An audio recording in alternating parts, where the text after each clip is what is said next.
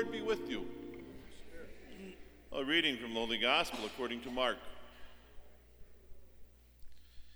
In the course of his teaching, Jesus said to the crowds, "Beware of the scribes who like to go around in long robes and accept greetings in the marketplaces, seats of honor in synagogues, and places of honor at banquets.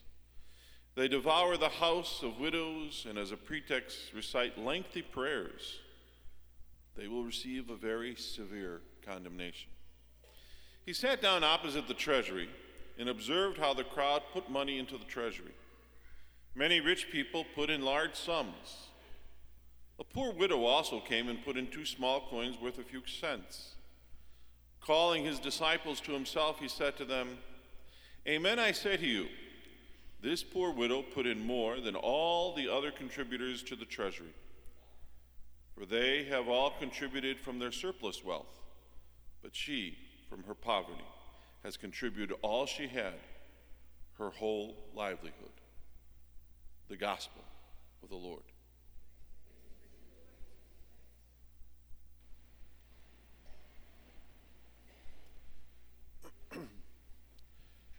There are 4 short words on all money, American money, that used to fill me with pride, but not so much any longer, if they were ever really proud words.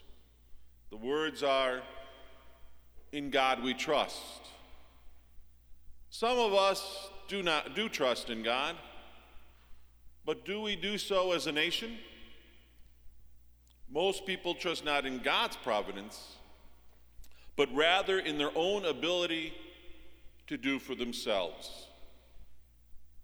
People work very hard to fulfill not God's expectations, but rather the expectations of others, and place their confidence not in God's truth and Jesus' eternal promises, but rather in our consumer society's self-serving falsehoods and empty promises. The same is true elsewhere, but no other country has the nerve to claim otherwise on its money, which ironically is by far the most common object of idolatry we have. It'd be much more truthful to have printed, "In this dollar we trust," or "In the right to choose we trust," or "In superior firepower we trust," or "In private property we trust." But do we trust in God? Do we trust in God as a nation? In today's readings, we have the story of 2 women who did trust in God. Elijah promises a poor widow that if she is generous with all that she has, God will provide that her flour jar not go empty and her jug of oil not go dry. She trusted that if she was faithful to God, He be faithful to her and provide for her needs. As for our gospel, the poor widow's 2 coins could in fact truthfully have borne the words, "In God we trust," because they were all she had. By donating them to the temple, she placed her trust in God's providence, confident that if she was faithful to God, He would be faithful to her. So how about you? Trusting in God doesn't mean that we do not plan for the future or that we not avoid credit card debt, but it does mean that we should not worry unnecessarily about our future that is ultimately out of our hands. Trusting in God means making God's will the number 1 priority in our lives, especially when we can't see how it's going to work out in the end. Jesus expects us to trust Him completely. Many of us are not quite so sure that we can trust Him, even though we want to trust Him. The widow in the first reading shows us how a person can who can trust completely, even to the point of giving up the little that she has for another person.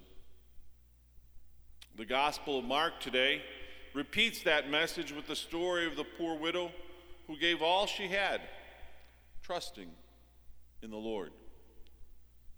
The challenge today: will I trust? Will I give up what I have because I trust in the Lord? The first reading gives us the story about the prophet Elijah. Elijah is a wonderful person in the Old Testament. He trusts so completely that he always does what the God asks of him, even when it puts him in danger. Elijah can complain to God because Elijah has such a close relationship with God, and thus he shares everything with God. This is part of the challenge for us today. Trust and become close.